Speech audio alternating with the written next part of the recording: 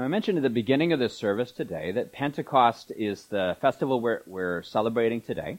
You heard in the book of Acts, chapter 2, which was just read, about what Pentecost involved. The disciples are in the upper room, they're praying, and God sends forth the Holy Spirit. And it takes the form of a mighty wind that blows, and then tongues of fire. So they come down from heaven, and then something miraculous happens. The disciples go out into the crowds and start speaking, and all the crowds who are from different countries hear the words that the disciples are speaking in their own language, their own home language, which is a miraculous way in which the disciples speak the languages that they don't know. And so Pentecost is the day that we celebrate in red because it's the fire of the Holy Spirit coming. But Pentecost, as I mentioned earlier, is also something really significant because it's a turning point. Last week I mentioned, as I spoke about the ascension where Jesus leaves the earth, he does something really interesting. Up until this point, we've been focusing on Jesus' mighty deeds of power, the great things he's done, including and culminating in his death and resurrection. After Pentecost, as I mentioned, we'll be focusing on what the church does, what people do as a result of Jesus teaching them and them following the commandments. But Pentecost is really vital because that moment when Jesus hands over the responsibilities to serve the world to the disciples at the ascension seems like it could be very, very full of fear and despair because of the mighty task they're given and their inability to do it. Pentecost is important because it tells us that they are not left without God's help, but instead the Holy Spirit comes, strengthens them to be able to do what Jesus calls them to do. I'd like to speak to you today about Pentecost and how it is that it encourages us in our daily life, although it happened 2,000 years ago, but how it is that as we go into ordinary time, we go about the ordinary business of doing our daily stuff. Today gives us hope, and gives us a reminder that we don't need to be afraid we're alone. We can actually do what Jesus calls us to do because Jesus has given us the power to do it. The first thing that I wanted to mention, though, is before we get into the nitty-gritty about how the power comes to us, is to look at this passage and help us realize that before it gives us power, it also gives us inspiration. And it gives us inspiration because this passage, or through what Peter says in this passage of Acts, tells us that in following Jesus, we're doing more than getting power from God.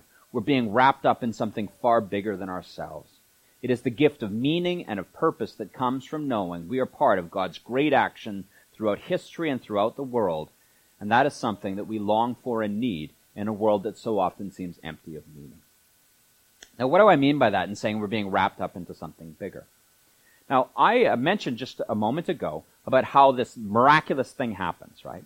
The Holy Spirit comes, and tongues of fire come, and there's a great wind, and people gather because these are amazing things they're seeing. And not only do they gather, they start hearing their own languages. And naturally, they're amazed by this. They start asking what's going on, and some sneer and say these guys are drunk, there's something wrong going on. And then when Peter, the head of the disciples, is challenged to give an answer, like, what's going on, what's happening? He doesn't say what I might expect him to say. I might expect him to say, Jesus is giving us power, now come and follow Jesus and you can have the same yourself. Instead of Peter saying directly what it gives to him and the disciples, Peter responds by saying, this is in fact the fulfillment of a promise that God made a long time ago. Listen to Peter's words in Acts chapter 2 as he speaks about what's going on today in Pentecost. Peter, standing with the 11, that's verse 14, he raised his voice and addressed the men of Judea and all who live in Jerusalem. Let this be known to you, and listen to what I say. Indeed, these are not drunk as you suppose. It's only 9 o'clock in the morning. No, this is what is spoken through the prophet Joel. In the last days it will be, God declares, that I will pour out my Spirit upon all flesh. And then later on he says, I will show portents in the heaven above, signs on the earth below, blood and fire and smoky mist. The sun shall be turned to darkness and the moon to blood before the coming of the Lord's great and glorious day. And then everyone who calls on the name of the Lord will be saved. When Peter is challenged by doubters, and he's challenged to explain what's going on, his go-to response is, God is fulfilling promises he made hundreds and hundreds of years ago, and that's what you're seeing. This is so significant because what Peter is doing is he's saying, look, before I tell you about the benefit it comes to you personally, I want to tell you about the character of the God who is doing this. This is a God who answers promises that he makes unfailingly. And he answers these promises and fulfills what he promises, even if at times it doesn't seem like the timing is right for you personally. Now, why does Peter say he's fulfilling the promise? If you listen to the words that Joel is saying, Peter is probably identifying some of the things he sees in Jesus' life, saying this is what has been promised. Notice some of the interesting things that he talks about. He says, I'll pour out my Spirit on all flesh, your sons and daughters shall prophesy. He's pouring out his Holy Spirit on these different disciples, both young and old, different disciples, and they're speaking in ways that others understand. Here's a fulfillment of prophecy. But more than that, portents in the heaven above. What happens in Jesus' life? We're told in Luke's gospel that in the heavens, angels appear to the shepherds to say Jesus has been born.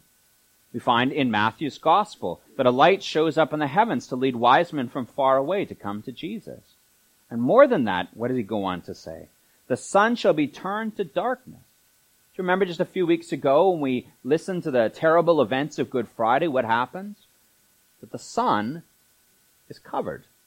The sky turns dark in the middle of the afternoon as Jesus gives up his last breath. Portents in the earth below, the earth shakes, and we find a miraculous sign of the earth shaking, and a giant earthquake shakes the entire earth. What do we find? Jesus' blood shed. And here, where he talks about signs of fire and smoky mist, what is coming down? We're finding coming down is the fire of the Holy Spirit. What Peter is saying is that Joel made a promise to Israel long ago. Through Joel, God said, Israel, you are oppressed.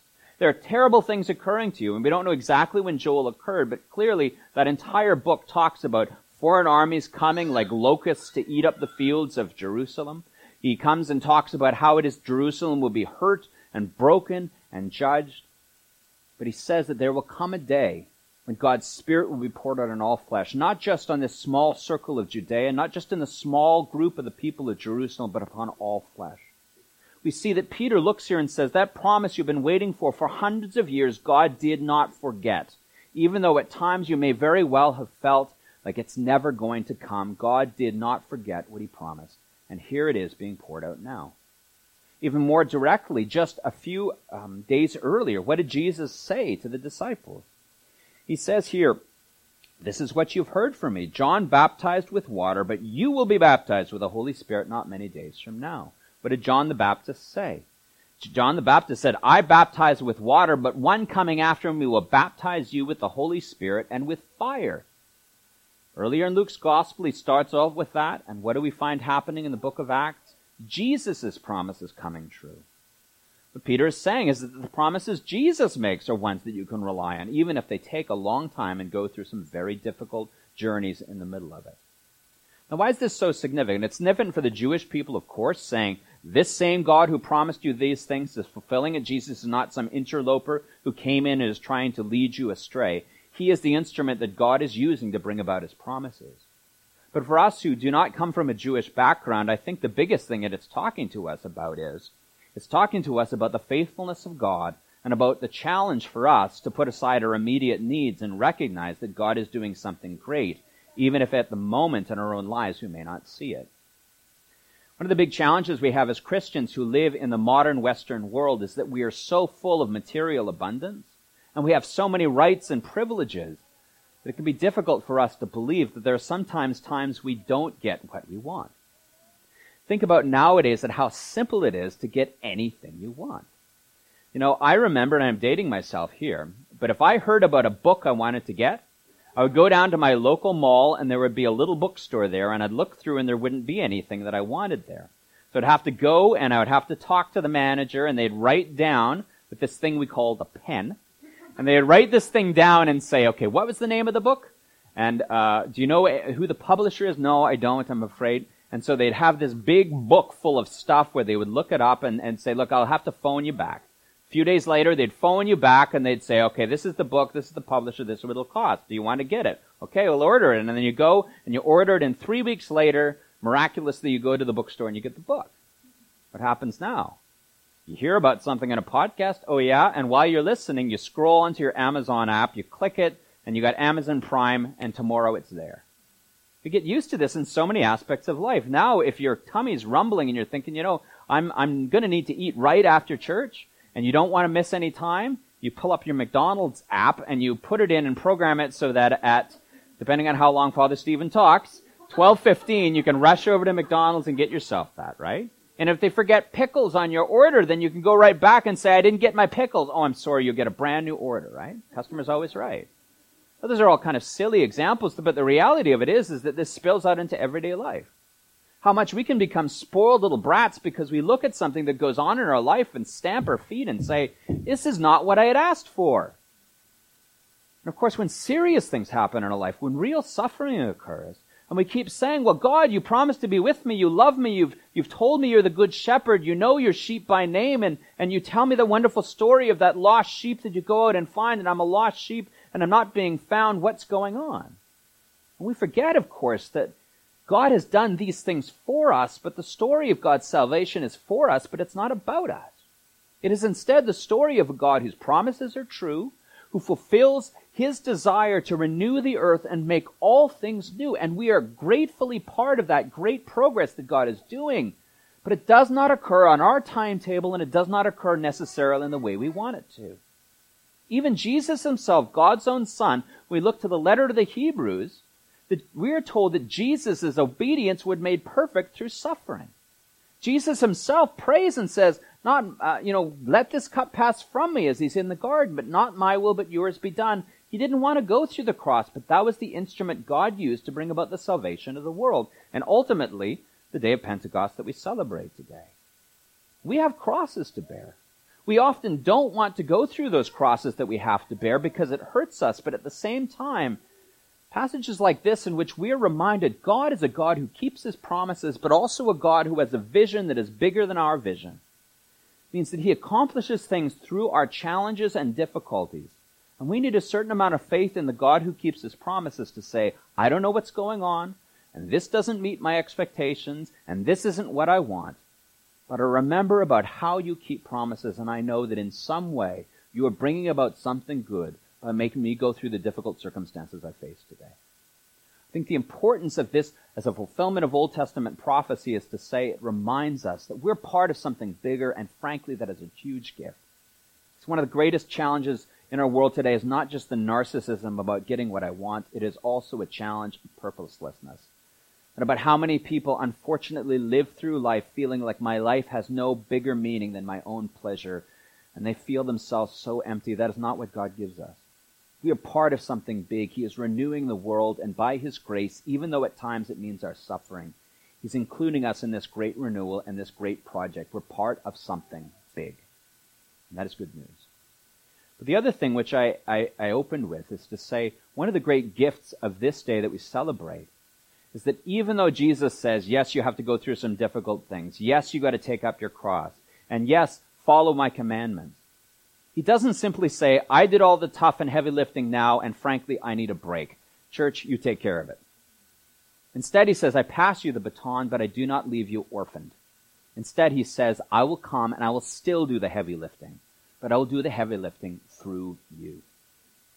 One of the really interesting things when we look at Luke, Luke wrote both the Gospel of Luke and also today's Acts of the Apostles. That's why if you begin the Acts of the Apostles, you look at the first words he says, the first book I wrote to you, Theophilus. He's talking about the Gospel of Luke. And Luke is a really great writer. I know when I didn't learn much Greek in seminary, but I learned a little bit. But we would never read out of Luke because Luke was too complicated. He was a good writer, a classical writer. John is what we read, and he was much simpler because as a fisherman he'd write simple Greek, and Luke was an educated person who wrote it more complicated. But what's so exciting when you read through and you listen to commentators is you realize that Luke fills his Gospel and the book of Acts with parallels that point us to what the power of the Spirit is doing. Where the Spirit is, there's power. Jesus, for example, is driven by the Spirit into the wilderness, and he comes back filled with the Spirit and power. But here's something that's really interesting as a parallel to the way that Luke begins his Gospel and the way that Luke begins the book of Acts. And listen particularly for the same phrase that comes up in both passages. So this is a passage where the angel Gabriel comes to Mary at the beginning of Luke's Gospel. We've heard this around Christmas, that she'll conceive and have a son. And Mary says very reasonably to the angel, how can this be, since I'm a virgin? This is chapter 1 of Luke. But the angel said to her, the Holy Spirit will come upon you, the power of the Most High will overshadow you, and therefore the child to be born will be holy, and he will be called the Son of God. A mental note on that one, but listen for the same phrasing. Jesus replied, "You will receive power when the Holy Spirit has come upon you, and you will be my witnesses in Jerusalem and all Judea and Samaria and to the ends of the earth." You notice the linkage there? The Holy Spirit comes upon Mary, and because of the Holy Spirit's work, she gives birth to the Messiah, Jesus. In Acts, the Holy Spirit comes with power upon the apostles, and the apostles give birth to the church, which is to be Jesus' body on earth. That's really not only neato, but that it's also telling us is it's telling us about who continues to do the heavy lifting. Mary asks reasonably, how am I going to have a baby? I'm a virgin. In fact, even when you go through the normal process of having a baby, I know that many couples I've talked to really struggle because they want to have children and they can't conceive. Even with modern medical techniques, sometimes you can spend a lot of money in fertility treatments and not conceive, even though you want to. Conception is a gift that God gives. It is outside of your power. And yet at the same time, I've been in the delivery room 4 times to see babies born. There's an awful lot of labor and an awful lot of blood, sweat, and tears that goes into giving birth to those children. But you understand what's going on there. That child is a gift given by the power of God, even though it requires some work and effort for us to bring that forth. Same thing with the apostles. The apostles, we are told again and again in this passage, it is by the Spirit that they speak. God's Spirit gives them the power. God's Spirit opens the hearts of those who listen. And a little bit later in that chapter, we're told 3,000 people listening all come to Christ and come to follow him by the Spirit's power. But it still requires the disciples to go out and take risks. We find in chapter 4, then John and Peter are arrested. They're brought before the authorities as a result of what they've been doing. God's Spirit empowers them, but it still has a cost. But there's the important point. It is always the Spirit's empowerment allowing them what they could not do by themselves. You know, I was, in preparing for this, I was reading one of my favorite commentators. Ian Paul is his name. He's a professor in England, in Nottingham. And he gave the analogy here about what's going on. He says, you need to understand that it's not the power of the disciples, but the power of God. And he drew that analogy between his days at university when he was on a rowing team. He was on a rowing team, and he says, when you want to row quickly and in rowing competitions, everything depends upon the power and the speed and the technique of the rowers. When you think about it, if you ever watch rowing, it means you need to be strong to pull, you need to pull in time, and you need to do it speedily. That's what gives the power. But he says one of the things he took up after university is he took up sailing. And he said, there's similarities. You're both in a boat. There's also similarities in that you need some skill, some strength, some stamina. But he said the thing about sailing that's different than rowing is the power comes entirely from the wind. Where you move quickly in a boat when you're sailing is because you're wise enough to know how to direct the sail in such a way that it catches the maximum power of the wind. And that is exactly what I think is going on here. Where Jesus is pouring out the Spirit, where the disciples are receiving the Spirit of God, it's a matter of them creating the conditions so that they get the maximum power of the Spirit to propel them. And that, I believe, is a message for us. It can be very easy for us to come to church and say, oh, we're supposed to love our neighbor. Oh, we're supposed to bear each other's burdens. Oh, we're supposed to bless those who curse us. And then we step outside and think, man, this is really, really hard. And it is. Many times we'll mess up in that journey. And so we think, why bother? I don't have the strength to do it. What we're encouraged to do is not to buck up and pull ourselves up by our bootstraps. Passages like this remind us that in the many months to come, in ordinary time, where you're just going about your business, serving the Lord the best way you can, what you are called to do is to create the conditions for the Spirit to work. One of the simplest things to do is given to us right here. Where did the disciples receive the Spirit? We are told that they are in the upper room praying. And think about an activity that's completely useless in the eyes of the world. Oh, some deity up there, please help me. It seems like you're doing nothing. And sometimes it can be an excuse, you know, that criticism, thoughts and prayers don't mean much. And sometimes that criticism is valid. We need to control the violence that happens in the United States or the really challenging things, and we say, no, we're not going to do that, we're going to pray. This is not what it's talking about. Instead, I think what it's saying is to say, you want the power to make a change in the world? Do not neglect to actually talk to the person who has the power to change. Spend time in prayer asking God, what do you want me to do? What am I capable of doing? And can you give me the strength to overcome my limitations so I can do them? The disciples gather and Jesus tells them, don't do anything. Stay here and pray. And they do it. And then Jesus pours out his power and then they do great things. Do you create conditions in your day and in your week where you open yourself up enough to God to say, okay, I'm listening. Do you want to say something to me? Or to say, here's my problem, here's my challenge. Can you do something with it? Do you do this on a regular basis? Because doing that is like being a sailor who moves that sail enough to be able to let the Spirit or the wind empower them.